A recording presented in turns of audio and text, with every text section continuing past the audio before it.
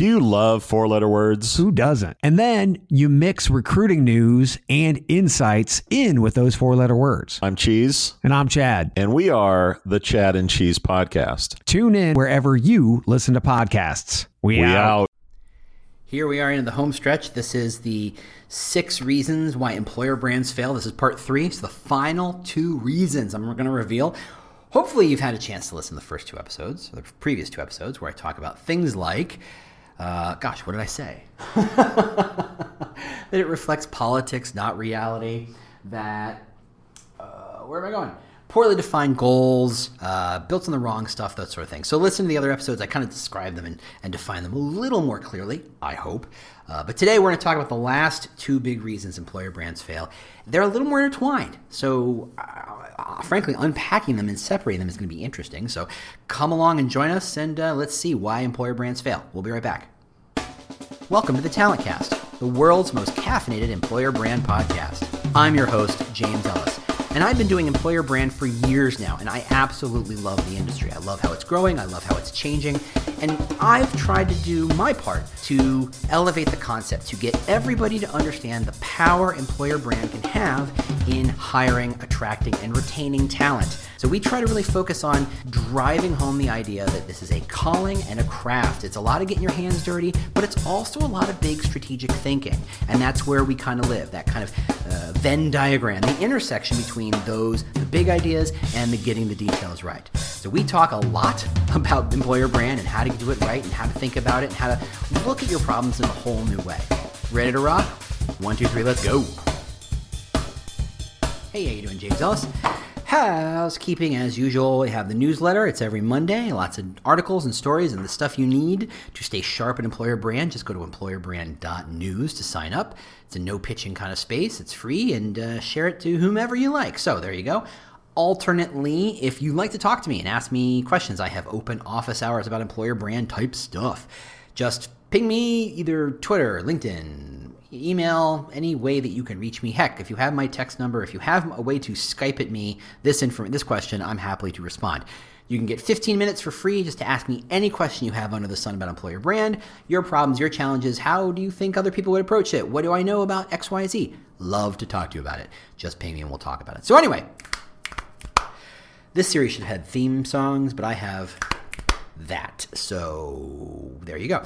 This is the budgets that we work with, folks. This is the high-level production value that you've come to expect here at the Talent Cast and from me. So let's talk about the last 2. Literally, the note I have, and I put it on little Post-it notes, the notes I have the 2 reasons, I wrote them in an order, and then I flipped them, and then I put a question mark next to flipping them. So I really don't know what order to do this in, so I'm just picking one randomly. I'm just going to do the top one. And this is the idea that you don't properly care and feed your employer brand. From a content marketing standpoint, care and feeding of the beast, and it always referred to as the beast, is the second thing you learn after give something of value. The second thing you learn is now do it again. There, I've done all content marketing in a nutshell. Give somebody something of value, then do it again. That is all of it. That's really literally 98% of all content marketing is right there in those 2 sentences. Employer brand is about care and feeding. If you say that you're a thing, if you do good diligence, if you do good research, if you put together and get great buy-in and launch an employer brand, the job has just begun. You are not done in any way, shape, or form. You've got a lot of work to do. Because what do I mean by care and feeding? I mean, how do you build content on it? How do you find more ways to describe it? How do you make it more real to more and ever narrowing niches of people and talent? Yes, it's great. Your employer brand makes perfect sense for tech people, but the difference between a data scientist and an AI developer and a full stack developer and the architect who manages all the back end stuff, radically different. And unless you really dive in deep, you don't notice that. You just made a tech focused employer brand or EVP, whatever. You have to get it more narrow. You have to get it more specific. And you have to find a way to make sure that it connects. This idea of care and feeding also means that how do you get leadership involved? You can't just say, hey, we did it, we launched it, we're good. You have to get their buy-in on a regular basis. Too many companies have what we lovingly refer to as idea of the month or idea of the quarter, or sometimes idea of the week, where A good idea, a good project gets lost in the shuffle because the next week or the next month, it changes anyway, or some new priority comes. There's too many priorities in every business and in every person. They're always juggling those priorities. How do you make sure that your employer brand stays a priority to leadership, is also a priority to everybody else in the company? You care and feed it. The reason why this is complicated is because the next version is a different way of looking at the same idea. And that is the sixth reason employer brands fail. And I'm realizing I'm going to start to glue them together a bit after unpacking them a bit. And that is integration and activation. Taking the employer brand, connecting the dots, showing how each person can live it and breathe it, how it means something to them, how it extends out, it turns into content, it turns into social, it turns into reviews, it turns into all this stuff.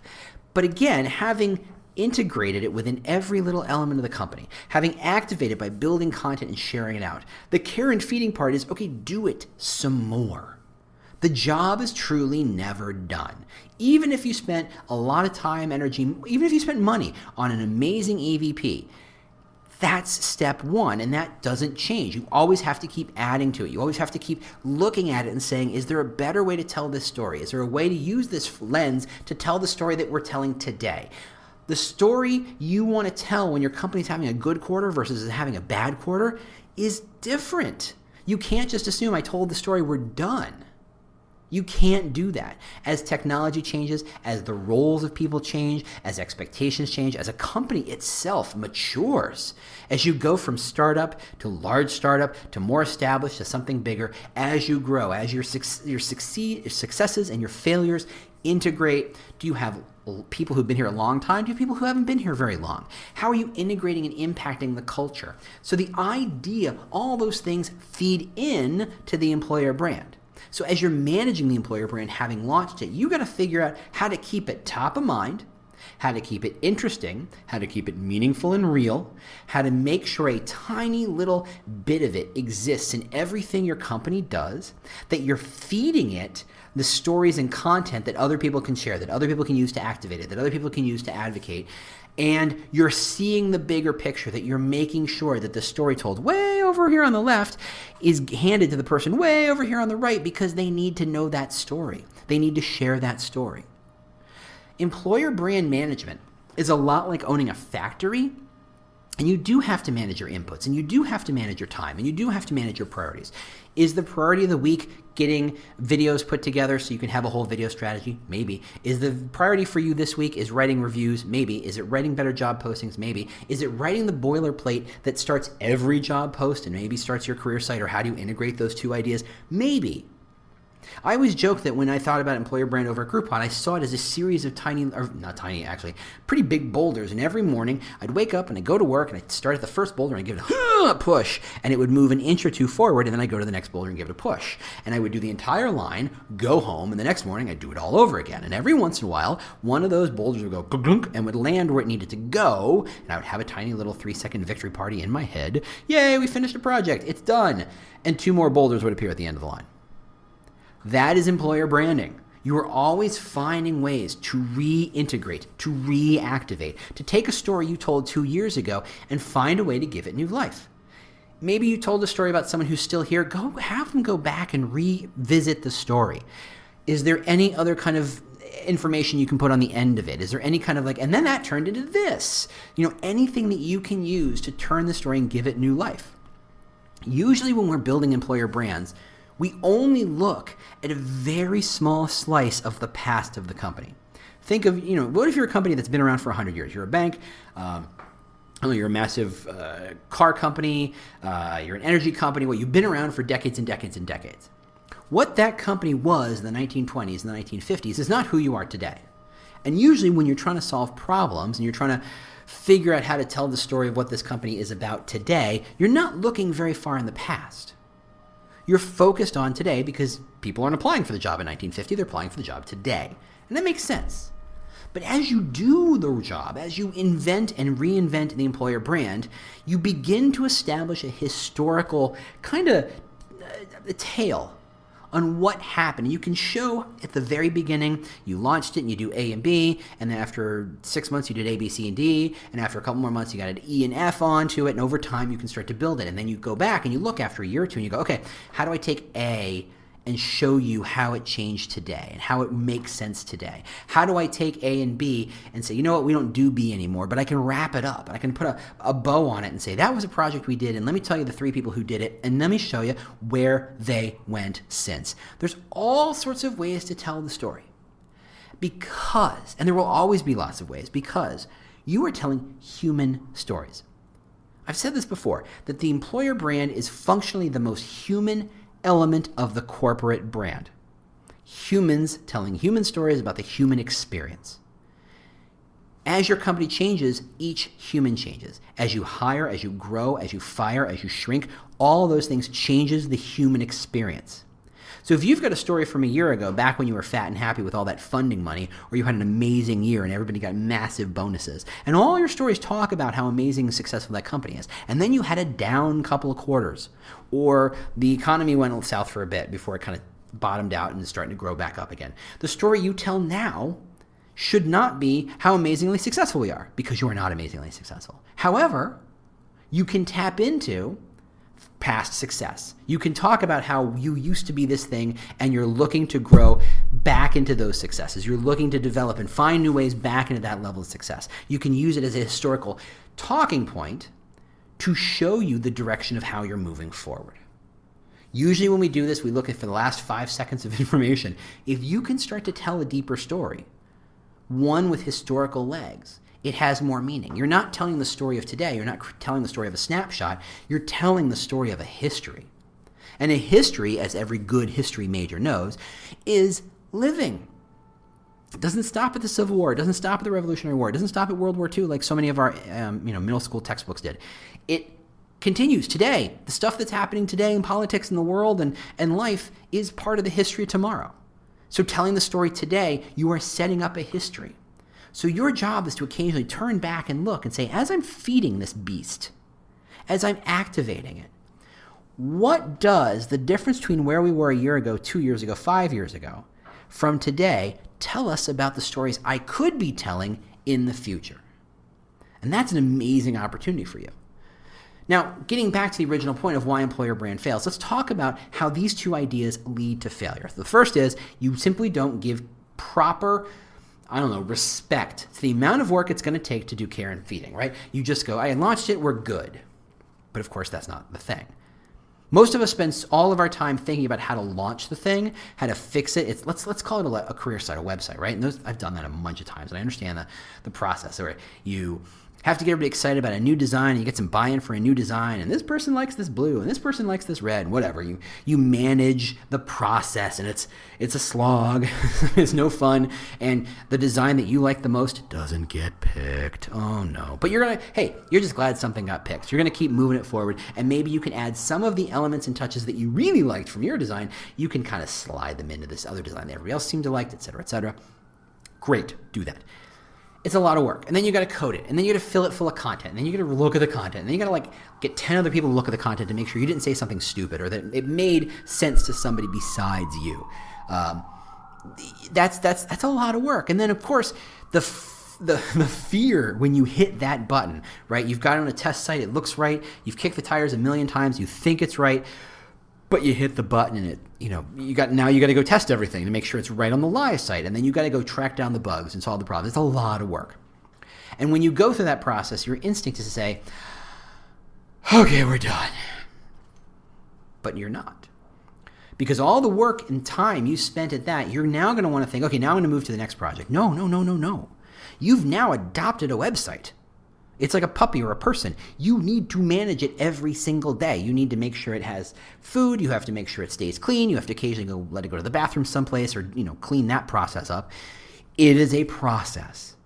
And if having adopted a website, you have to treat it like you would a pet or a person. You have to go through process, and it doesn't ever stop. So if you thought you could launch the thing and go to the next thing, you can't.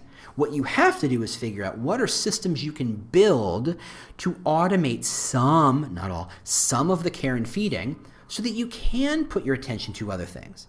Not just new projects, but also to say, okay, let me take a step back from this website. It took 6 months to launch this thing. Maybe it took you longer. And in the 6 months since your first sketches and your first creative brief, maybe things have changed. Maybe it's time to think about, how do I make those changes, not on a yearly basis or a quarterly basis, but how do I make those tiny changes all the time? How do I make these tiny little elements, these adjustments as you go, so that no one notices huge changes, but they always feel like the site is always evolving in the right direction? That is a lot of work. And until you automate the systems that care and feed, you cannot step back from that. So to say that your site is launched and it's done is not done. It's not done until you have systems in place, people in place, resources in place to do the care and feeding for you. Because if it's not, you have to do it, because you're not allowed to walk to the next project until you establish that. But then, how do you integrate it so that you can say, okay, I want everyone to tell this story. I want everyone to share this website. I want everyone's voice to be on this website. What are the things I'm going to do to integrate that? How do I make sure marketing is looking at my website when they're building their own marketing so they can steal ideas? And that's not a bad thing. That's actually a really, really good thing, because you can say, look, see how well integrated we are. And powerful integrations, powerful employer branding. So if they're stealing stories or photos or ideas, that's great. Encourage that. But that's a function of integration. And if you're just managing your little silo and launching it and putting it out in the world and forgetting about it, they're going to forget about it too. So your job is to activate and integrate what your work is to every aspect of the company. That's the trick.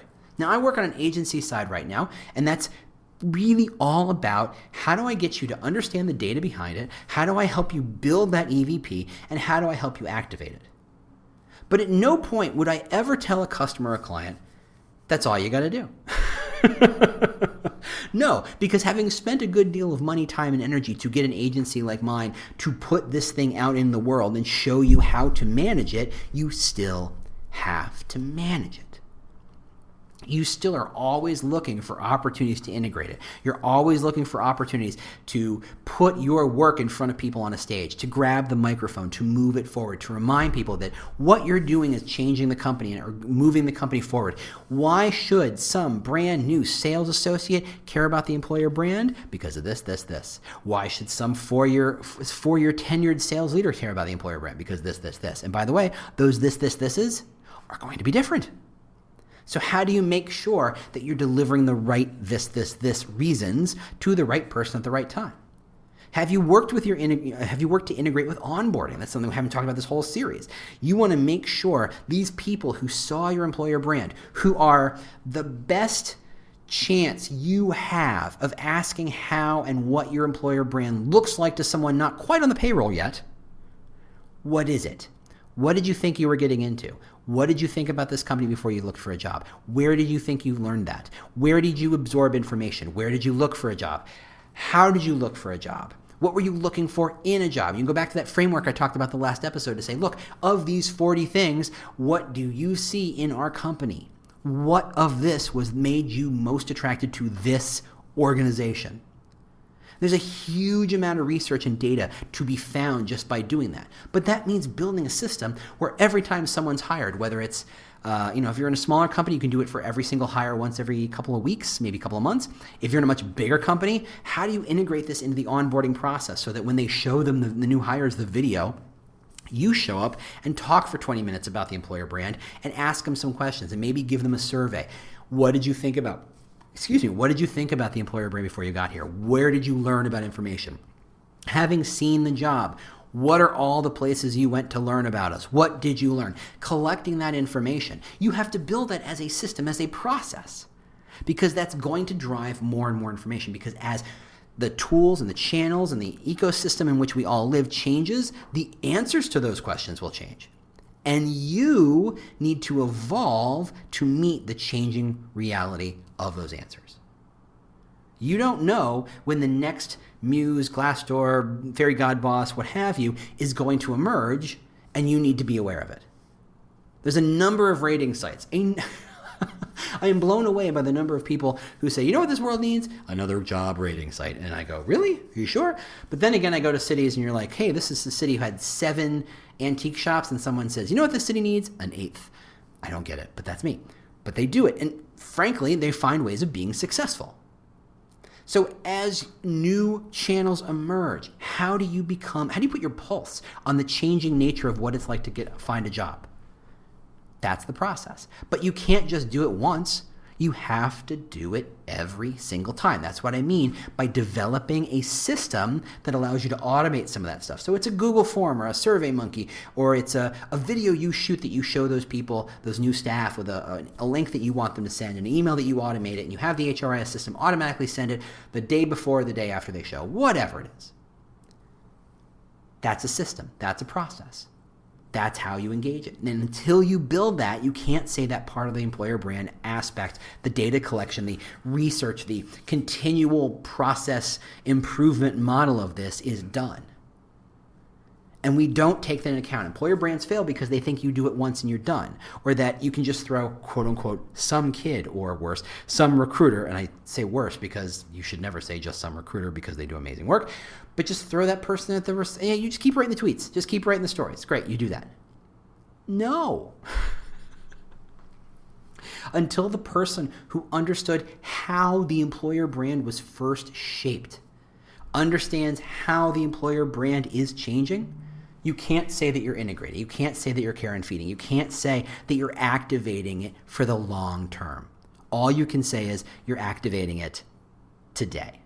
And that short level thinking is what is anathema to everything that employer brand stands for. Employer brand is the long game. It's the infinite game. Thinking about how do I solve this today is not the way you win an infinite game. You have to also think long term. And unless you think long term, you will eventually turn yourself into the person who orders swag. And to me, that is the lowest form of employer brand life, or at least that's the lowest of the low by still calling yourself employer brand. People see you as the person who orders the swag. They see you as ineffectual. They see you as an order taker. They do not see the value of what you do. If you are getting to the point where people mostly see you as the person who orders the swag, you need to reevaluate the work you're doing and how you're communicating that work out. You need to show how what you're doing. Yes, swag ordering is certainly part of it in many cases. I'm not above ordering swag. You want some pens? You want some water bottles? You need a sticker? Boom, I'm on it. But if most of the company sees me mostly as the person who they order swag from, whoops, I've made a strategic error, as it were. So that's where the employer brands fail. So let's quickly review the 6 reasons why employer brands fail. Allow me to turn and look at my whiteboard. Okay, first, it's built on the wrong stuff. Second, you have the wrong goals and intentions. Third, it reflects politics and not reality. Fourth, where to go? The ownership issue, where it's owned, are not cognizant of the pros and cons of who owns the employer brand. Fifth, care and feeding. Got to have care and feeding plan. And sixth, the integration and activation of that employer brand. Hope you enjoyed the series. Pretty much, I think if I'm scheduling this right, I'm pretty much about to land at the end of the month, which means the next episode should be some sort of year-end wrap-up, maybe some thank yous, certainly some thank yous. But there you go. So hopefully you got something out of it. Hopefully there's something there you can see, I'm wandering close to that particular third rail. I need to be cognizant of that and maybe steer away from the problem, or at least plan how to manage the problem. Let's be fair, most problems are not avoidable. Some of them are meteors hurtling at us, and we just simply have to say, okay, how do I deal with this? So hopefully this was useful. I appreciate you listening as always. Subscribe to the newsletter, get in touch with me, sign up for office hours, ask me questions, just hang out with me, whatever you want. I will talk to you soon. I appreciate all of you listening. I'll see you next week. Bye. This has been an episode of the Talent Cast, part of the Evergreen Podcast Network. If you'd like to get in touch with me, a couple of ways to do that. Obviously, there's Twitter at The War for Talent. You can go to the podcast website at thetalentcast.com. If you'd like to stay up to date on the news of this industry and what's going on, just go to employerbrand.news and sign up for the email newsletter with lots of news and links to other places. If you just want to connect with me on LinkedIn and just say hello or let's just talk, that's linkedin.com/in/thewarfortalent, or I bet if you just search for James Ellis, I pop up pretty quick. Otherwise, if you have any questions, concerns, considerations, ideas for podcasts, holler at me, let me know what's going on. Thank you if you've shared it. Please share if you haven't. Rate us, review us. I love all that stuff. It really does help kind of keep the message going and get the message out there. Thanks again, and we'll see you next week.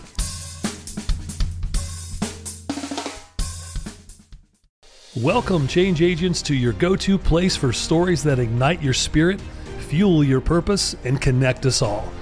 We believe in the incredible power of the human spirit, its boundless resilience, and the inspiration it brings to our lives.